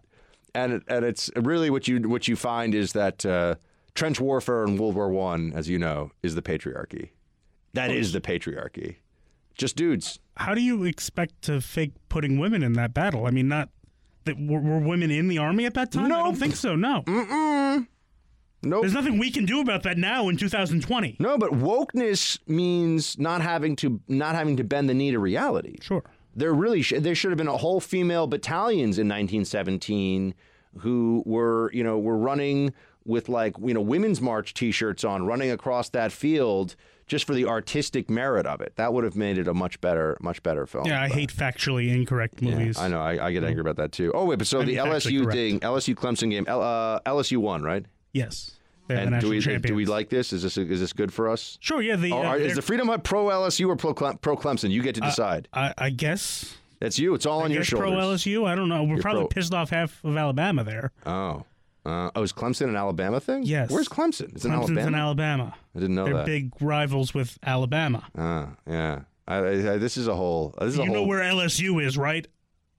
Louisiana. Oh, my God, yes. Okay. I thought I got that wrong. I was worried for a second. All right, no, yeah. But yes, their quarterback, Joe Burrow, will be the number 1 overall pick in the NFL draft this year. He'll probably go to Cincinnati, which really stinks for him. But yeah, well, at least he can hang out in Miami in the offseason. So this is you might think, Buck, aren't we talking about the LSU-Clemson game because that's the number 3 trending topic? No. The number 3 trending topic on Twitter has to do with the LSU-Clemson game, but it is not actually about the game. I know where you're going with this. No, not actually the game at all. The only reason you know about this game, isn't it? Yes, This is true. He just called me out, but it's accurate. Vince Vaughn, who is an actor with a tremendous range that goes from movies where he plays Vince Vaughn to other movies where he plays slightly older Vince Vaughn. But I do like him. I mean, I think he's made some great. I think Old School is great. Wedding Crashers is great. These are fun movies, no question. He was horrifically bad in the second season of True Detective, but I'll let that slide. Vince Vaughn at the LSU Clemson game went up to the President of the United States and his wife, shook hands, exchanged pleasantries, and went about the rest of his life. And the left is freaking out about it. All over the social media. Oh, Vince Vaughn, Trump's a fascist. People freaking out. I don't understand. They got to get a grip. It's just not that big a deal. The guy was just saying hi. This is the same thing that happened with Ellen and George W. Oh, yeah, that's right. Yeah, she was. I give Ellen credit. She was like, he's a human being. I'm a human being. Sometimes human beings are nice to each other. I was like, yeah. Well, when you're Ellen, also, it's like, come on. Like, they can't. Who doesn't like Ellen? I was going to say, it's like, there are some people that even the left, no matter how angry they get, like the wokeness will overcome, Ellen. Yeah. I mean, Oprah, Ellen, they can pretty much do the thing that Baby Yoda does where they, like, stop the bad guys from moving. They can just freeze them in midair. Just stop Twitter. Yeah, they can just stop Twitter. Oprah can just wave her hand and, like, Twitter will freeze. Same thing with Ellen. Including, because they're like very powerful figures to the left and on the left. Anyway, so Vince Vaughn was pleasant to the sitting president of the United States, the commander-in-chief, and people are all freaked out about that. That's a real thing that is going on right now. Vince Vaughn, they're saying, should be canceled. I mean, Democrats are completely insane, folks. This is a real thing that is happening right now. That's how much they've been convinced that Donald Trump is a menace, is a danger, is a bad guy. It's not possible to have reasonable conversations with people who think that it is a transgression to shake hands, as an American, as any person, as an American, to shake hands with the sitting president of the United States. A president who has done what's the terrible thing that he's done again exactly? What countries has he invaded and destroyed? What internment camps has he set up for people and sent American citizens into? What's the really horrific thing that Donald Trump has done? I always love this. Oh, they misrepresent something that he said at a press conference a few years ago? That's what the thing that we're all supposed to be terrified about? These people are crazy, but that's also why when I saw this morning, CNN was running some story on how the ocean is warming at the same rate as if we dropped 5 Hiroshima-sized nuclear bombs in the ocean every day. I mean, I know that's supposed to be released. That's like, it sounds to people, oh my gosh, that's so scary. The ocean, I'm going to let you in a little secret, is really, really big. So even if it sounds like, oh my gosh, 5 nuclear bombs in the ocean in a day, it's a really big ocean. All right, so let's not get too worried about this. But they're trying to find the most viscerally disturbing imagery possible to describe what is a naturally occurring process that has always been occurring. Temperature of the ocean has always been going up, going down. That's just the reality of the planet we live in. But they want people to be terrified. And as part of that terror campaign, they come up with ways to play upon the fear that they've created. I mean, this is now the climate change stuff. You know, look, you see this with the way that Trump is treated as the worst person ever by the left. There's the exaggeration has gotten to the point now where there's no backing down from it. I mean, they've really convinced people that Donald Trump is the scariest, worst person ever, and so they're not willing to try to scale that back at all. You also have this with climate change. If you want any attention for your climate change cause, what you end up having to do as a lib and as a media outlet now is just say the most outrageous, frightening things possible, and then people will click on it and they'll want to hear it. You know, then you have to say the world's going to end in 12 years. No, the world's going to end in 10 years. You know, not 6, 7. You know, not 6-minute abs, 7-minute abs. That's where we are on this. It reminds me a little bit of the local news trick that you still see sometimes where it's like, well, you know, good evening, I'm so-and-so, and here's the, you know, attractive female that appeals to the largest local demographic viewership we have here, whatever that may be. And, you know, tonight we're going to talk to you about the mayor's race and also the thing you have in your home that may kill you unless we tell you what it is, coming up later. This is a kind of a caricature of what, but I mean, that really happens. I mean, you look at local news, they'll do that, and people go, oh, I better know or else this thing's going to kill me. That's now like the climate change people. It's you know, here we have another scientist who says, unless we take climate change seriously, we have 6 years left. No, we have 4 years left. No, we have 10 years left. Oh, we're all going to die. Because when you set the bar at that level, to get anyone's attention, you have to take the dial to 11. You know, not 10, 11, not 6, 7. All right. You see what I'm saying? You're in the Freedom Hut. This is the Buck Sexton Show podcast. This is very interesting. And I didn't get a chance to address this earlier. But let me share with you. This just broke. This is a piece in the New York Times.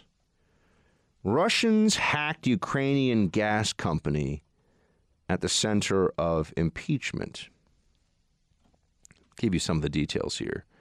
And I quote, with President Trump facing an impeachment trial over his efforts to pressure Ukraine to investigate former Vice President Joseph R. Biden Jr. and his son Hunter Biden, Russian military hackers have been boring into the Ukrainian gas company at the center of the affair, according to security experts. The hacking attempts against Burisma, the Ukrainian gas company on whose board Hunter Biden served, began in early November as talk of the Biden's Ukraine and impeachment was dominating the news in the United States. It is not yet clear what the hackers found or precisely what they were searching for.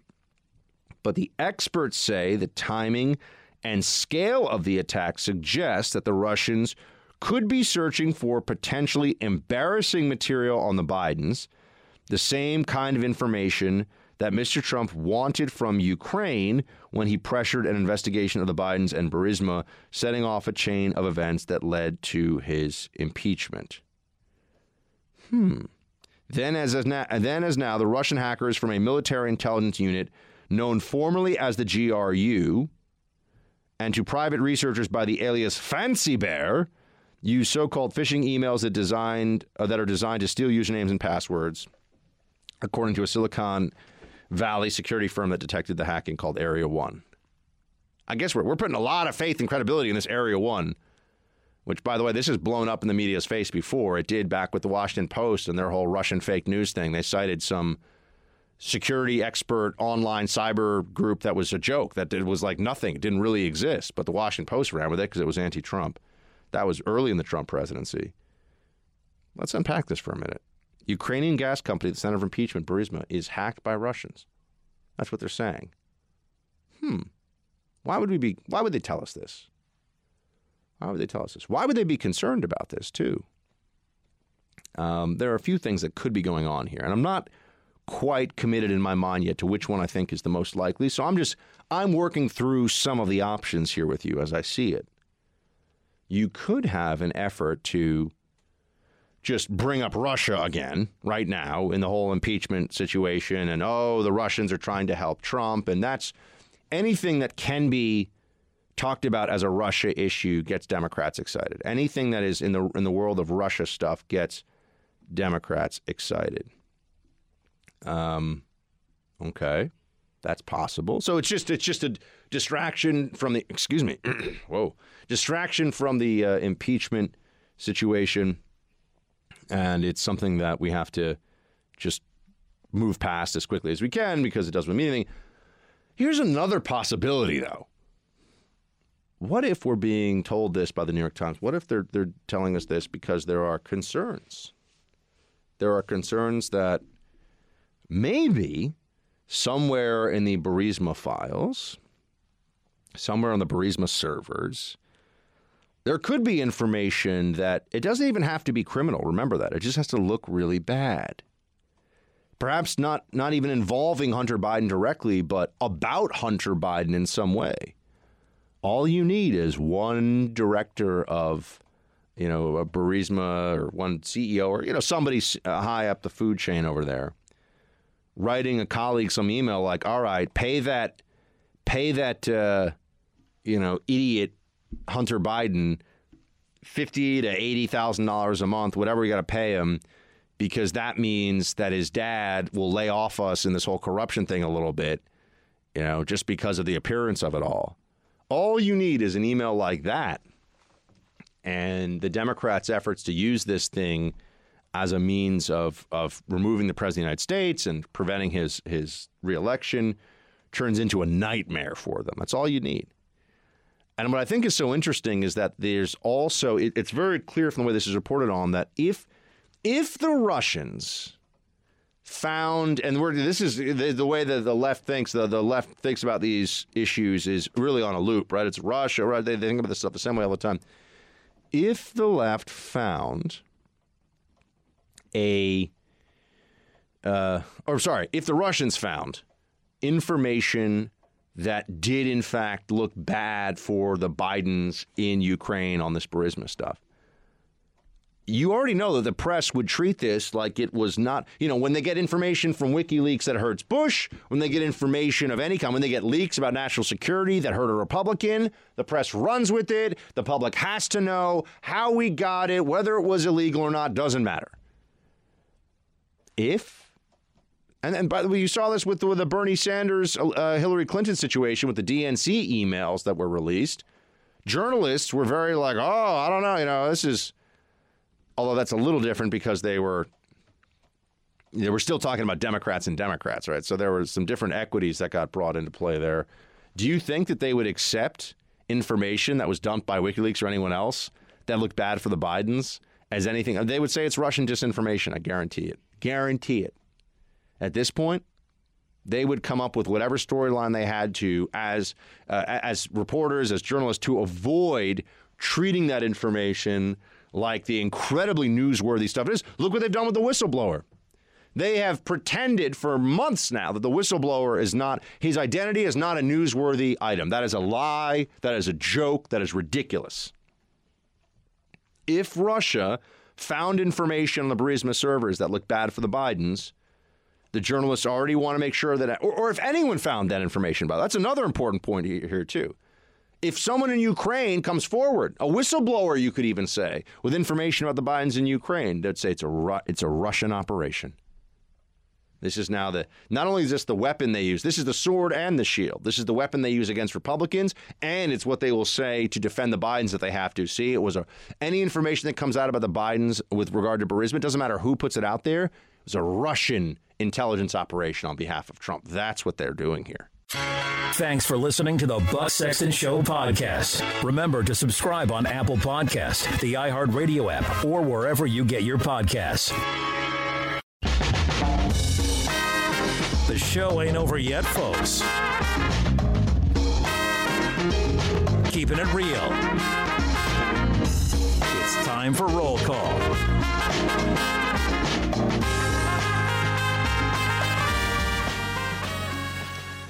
Facebook.com/Buck Sexton for roll call purposes. Also, Team Buck at iHeartMedia.com. And yesterday I got a little too chatty with producer Mark, so I trampled on your roll call time a little bit today. I wanted to give you a little more time for that. By the way, I also wanted a programming note that I'm going to be out in Los Angeles Thursday, Friday, meeting with some folks. Got some things got to take care of on the West Coast, the left coast, and I'll be back next week. But I'll be gone Thursday, Friday. My man Ben Weingarten is going to be in both on radio and on Pluto TV, channel 248, the first. That's what he's going to. What's up? Well, we have a show Monday, too. Oh, yeah, Monday. Well, I'm out Monday, but that's like a holiday, so. I'm just letting the listeners know. Correct, the thank you. He wants to, so I'll be out for a few days. This is the last stretch of Buck out of the hut that I think is going to happen for more than a day. You know, I'm not expecting to be out for more than a day between now and the election, really. That's what I'm thinking is going to be the case. So this is the last one. Just let you know my man Ben Weingarten will be doing a great job. Facebook.com/Buck Sexton. Joe writes in and he has the following. I will slay him. Oh, ho, ho. Die. I can't. Of course, he's writing to me in reference to the movie Forgetting Sarah Marshall, where the protagonist, played by the guy who's from How I Met Your Mother, I forget his real name. Do you know what I'm talking? You know this guy? Jason Segel or Segel? I forget how you Jason pronounce Segel, it. I think his name is. Yeah, Jason Segel, where he plays like a heartbroken boyfriend who goes to the Turtle Bay Resort on the north side of Oahu, which is actually where it is. And he has Kristen Bell is there, and also I can't remember the little brunette actress's name. She's Ukrainian. Anyway, whatever. It's a good movie. I've seen it many times. It's a little raunchy. Certainly not for the kids to watch, but I have enjoyed that movie. And I like his whole Dracula theater thing, because that reminds me of, like, I did the Dracula show here for Halloween, which I kind of want to return to and do an update of at some point. All right. Dave writes, Buck, enjoyed the Michael Malice interview. Yeah, Dave, Michael and I are buddies, and I did his show, You're Welcome. And we had a long chat. We chatted for about an hour just about everything. So just go to, I don't know how you even find it, but look on Michael Malice's Facebook or Twitter page. I'm sure he has it linked up there. I retweeted it on Twitter. But if you want to listen, by all means, we had a long chat. TJ, long time no speak. In regards to legalization of weed, I've been pondering whether raising the tobacco age to 21 is a foreshadowing of what may be coming down the pipe. Maybe they're planning on a federal legalization of weed, and to make it easy, they're setting the legal age of 21 for everything. Just a thought. Also, it's the only way that I can justify Republicans supporting more nanny state nonsense. Yeah, I don't know when we're going to reach the conversation changing to the legitimate federalization of weed, when that's really going to happen. I mean, meaning it's no longer illegal. Marijuana right now, anywhere in the United States, is illegal under federal law. It is. States can't change that. States have been allowed, with a kind of wink and a nod from the federal government, to decriminalize for their own purposes. I believe New York State is going to be following that. Path as well pretty soon here. I mean, I don't know about you, producer Mark. I can't even walk. I feel like I can't walk more than 5 blocks without, somebody's smoking some kind bud on the street. Yeah, I noticed it a lot more when we were in Midtown. Yeah. Not as much down here, but... Yeah, well, Tribeca. We're down in Tribeca as where we do the show, which is for the triangle below Canal, for Canal Street, part of Manhattan, which is fancy. Yeah, very bougie area. Very fancy down here. We are not fancy, no. But we are in nor is the Freedom Hut fancy, but we are in a fancy area. Yeah, not which I prefer it down here to the tourist trap where our old studios were located. Oh, man, if you're talking about a place to go for a walk and hang out, it's way nicer around here. Oh, yeah. It's beautiful down around here. Yeah, I always tell people, when you go to New York, man, don't hang out near Times Square. Don't hang out in Midtown. Don't do it. Don't do it. So, let's see what we have here. Next up. Karen, regarding chocolate, I am very skinny and I eat lots of chocolate. I never eat anything less than 85% pure chocolate. It's the sugar that makes one fat, not the chocolate. Okay, Karen, thank you for the update. I just like all of the chocolate. So there is that. Steve, Buck, amazing show and analysis. Steve, amazing analysis of my amazing show and analysis. Keep up the great work. You spend time and energy on mainstream media, advocates and PR branch, Ministry of Information for the Socialist Communist Democratic Party. True, your audience or some percentage is already aware. Yep, Steve, I know, but we're trying to do counter-narrative building here. That's part of it. You know, it's we got to fight back against the lies that are told, or else the lies become the only thing that people hear. Stephen, all this talk from Lee and Paul has me wondering, when the founders were still running the country and sent the Navy and Marines after the Barbary pirates, did they wait for a declaration of war, or did they use executive power to handle it? This strikes me as very similar. Yeah, well, this has been a debate that does stretch back to the origins of the Republic, and it's one that will always be with us. You know, what is in the purview of the Commander-in-Chief of the executive branch when it comes to the power to make war, and what does the Congress maintain as its own authority under those circumstances? So, yes, indeed. Eric. This is very long, Eric. I got to skip this for now. Derek, not to be confused with Eric. Buck, I took a couple of psychology classes in college, and there has been surveys of women who like men with beards. Most women like two types of men. However, that is dependent on other things. Buck, keep growing that beard. Shields high. Okay, Derek. I don't know. Speaking of kind bud and relaxin, maxin and relaxin. I don't really know what we're going for there, Derek, but I appreciate it. Here we go. No, that's something else. Roll call. A lot of weird links getting sent to me in roll call today. Jeremy. Oh, you know, I always think of Jeremy, and then I think of Jeremy spoke. Jeremy spoke. And it turns out Pearl Jam is going to be on tour soon, for those of you that like Pearl Jam, Eddie Vedder and all that stuff. I've been on a 90s music kick recently, so I've been enjoying that. Jeremy, I'm so sick of celebrities opening their mouths trying to stay in the limelight. Colin Kaepernick in particular. The only way he's going to get drafted is if there's World War III. Even then, I don't want him on our team.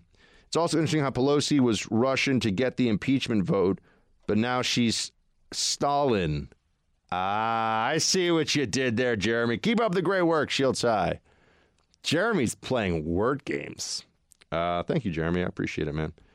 Let's see. We have more coming in on the roll call. Mark. Hi, Buck. I hope this is the correct place for roll call. I put this together. I hope you like it. I don't always need to carry a shield, but when I do, it's shields high. Buck Sexton. Thank you, Mark. Yeah, man. Got to keep that shield high. So those bad people do bad things. Yeah, somebody wrote in about this too. Thank you guys for pointing out. I know it does say on Google that I am married.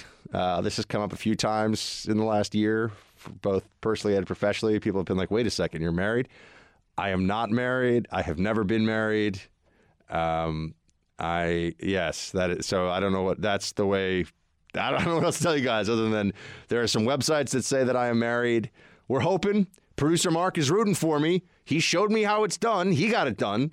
So he's trying to blaze that trail And I'm only 10 years older than Mark, so, hopefully I'll get there. Do I have to start running your dating apps now, too? I mean, producer Mark already is very good at the social media. He'd probably be great at dating apps as well. That's how I met my wife. Really? Yeah, on Tinder. Really? On Tinder? On Tinder. Really? Yeah. Oh, wow. I was shocked, too. Well, congrats. That's a real success story for Tinder. I know about this from that Tinder generally has a reputation for being a little bit more of a naughty app. Yes. I'm not the only. I have heard of other people who have found legit love on Tinder. But here's the thing about Tinder. It's the biggest of all the dating apps. And so if you're just looking for volume, which you kind of are in the dating world, right? You want the most options, the most possibility. It makes sense. But I've heard that there's some pretty wild stuff on Tinder. Oh yeah, if you go through... I am not on Tinder, I can tell you, and I've heard there's some pretty wild stuff. If you go through a female's Tinder app, hundreds of stuff people send them that is not necessarily just matches. Oh. Like me, I'm not that good looking. I would get like 5. And yet the married man who's building a life or whatever figured out Tinder in a way that, the rest of us haven't yet. So good for you. But that's very cool. I guess I'm a statistic. How many did you I see now you're already married, so you can tell me these things. Did you know on the first date you're like, this is going well, I mean, look, I think it's too much to say I know I'm gonna marry this. People always say that. I feel like you never know the first date you're married as this I person. said to her, I definitely knew I wanted to see more of her. I didn't know the first date that I was gonna marry her. I mean, that's... When did you start getting the little when the little voice starts saying maybe this is the one? How many days in? A couple months. I think that's kind of industry standard. I think it takes 2 months to get to really know whether you're really interested. Yes, I definitely knew I didn't want to dump her or anything right away. I knew I wanted to see where this went, and then, well, here we are. Where was the first date? Actually, a Green Turtle. What is that? It's a chain like Applebee's type. Oh, it was near where we both went to school, Hofstra. Nice. So we just went and got a beer. Like local joint for you guys to go hang out and stuff. Whatever. Yeah. Nice. Very nice. You're learning a lot of stuff. Yeah, learning a lot of the things. When did you have to meet the parents? That was like 4 or 5 months in. Nice. That was awful. You know who else needs to meet the parents? Me. I need to meet producer Mark's parents because they have no idea who I am. You did meet them. Nor that I. Yeah, I still think they probably don't know who I am. Yeah. Even though We've I'm gone over it's cool. I met Mark's mom and dad. I went to the wedding and I introduced myself, and they're like, "Who are you?" And I was like, look, that's cool. I don't expect you to know my work. I do spend about 4 or 5 hours a day in a room with your son, just the two of us. Though. Did my in-laws know who you were? Oh, yeah, they knew. Yeah, they knew. My the wife's family was on. The wife's family was on the ball. Producer Mark's family. His mom was like, "Who are you? Are you a waiter? What are you doing here?" I mean, you were dressed like a waiter. All right. That's enough of that. But yeah, man. So the Tinder can result. Tinder can be a love match. Yes, it can. Tinder can be a love match. All right, good times. Oh, we got more roll call. You're in the Freedom Hut. This is the Buck Sexton Show podcast. All right, we're going to do, for roll call now, we're getting into some of the emails. I feel like sometimes I neglect those who send in the emails. I just go right to the Facebook, even though we should spend equal time on both. Lowell writes, "Hey, Buck, I really love everything you're doing for the first and the podcast. Just a thought. We need a Second Amendment alert for our phones. I signed up for the first email and enjoy the info from the first. Keep up the great app. Keep up the great job. Lowell, thank you so much, man. I appreciate it. Tim, this is just titled Roll Call. Very, very effective, Tim. Hey, Buck, have you seen Kurt Russell's very best underrated action classic, Soldier? It's actually a prequel set early in the Blade Runner universe. It's totally awesome. Check it out. Shields high, Tim. I haven't even heard of that movie. I didn't even know that was a movie. So I cannot say that I know anything about it. Maureen writes in the headline here in the email. Remember, teambuck@iheartmedia.com if you want to send us emails. Please do. By the way, please do send Facebook messages, even if it's a one-liner. We like hearing from you. Even if it's just an email to say, hey, producer Mark is funny, or, congrats on his marriage. I'm glad he came back from Jamaica and didn't bail on the hut forever. Whatever it is you want to say. It doesn't have to be long. Just send us your thoughts. We love hearing from you. Oh, Buck, thank you for making me double over with laughter as you describe the heroics of recently retired Diego the Tortoise and his amorous adventures. The vision of him just rolling over in utter exhaustion after finishing, feet up in the air, is just so funny. Thank you for that and for so much more. You're simply the best, which is why I've sent 13 people to you. They all listen to your podcast now and watch you on Pluto TV. I'll be sending more along the way, too. Maureen in Newport Beach. Maureen, thank you so much. Great email. And I really appreciate you sending more people to the Freedom Hut. It makes a huge difference to us. It keeps producer Mark and me employed, which we really appreciate. Because the show actually, these shows these days, you need to be growing. If you're not growing, you're dying. So the show needs to be constantly getting bigger, and that means I need you guys to be telling people about it. As for Diego, I mean, I lost it yesterday. I will tell you that I cracked up a few times even after the show. Because you have to read the whole story about Diego and how he saved his species by having a lot of sex, as he was a grand tortoise or something, whatever they call it. But the video of him after he has done his business, falling over with his little sort of fin-like arms in the air, is really it's really amazing. You really need to check it out because a lot of guys will watch it and be like, yep, I've been there. Let's see here. Jonathan writes, your impersonations are amazing. It's what sets you apart from all the other people out there. It takes a special kind of intelligence to embody a person or personality through imitation. And your impersonation of Hillary Clinton sounds nothing like her, but embodies her evil, nagging wife persona so well. This guy's smart. I like this. One of the main reasons why I don't want to go to hell is because I would be married to Hillary Clinton and have to put up with her horrible voice, with her fake Southern accent and her fake Northeastern speech accent and her cottage industry of corruption, I will say. These politicians need marking on a daily basis. I truly believe that our politicians can be set on the right track. Thank you so much. Jonathan, man, thank you. I'm glad you enjoy the impersonations. We'll bring some of them back, especially in the debate season. We'll have that going for sure. Let's see here. William.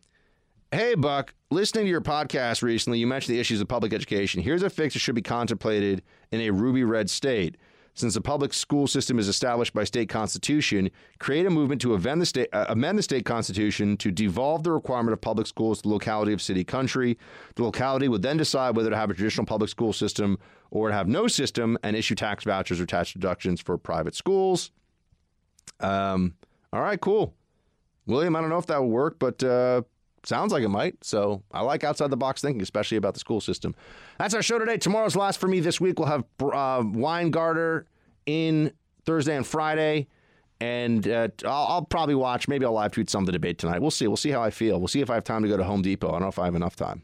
We will be talking tomorrow, though, friends, in the hut, as we always do. Shields high.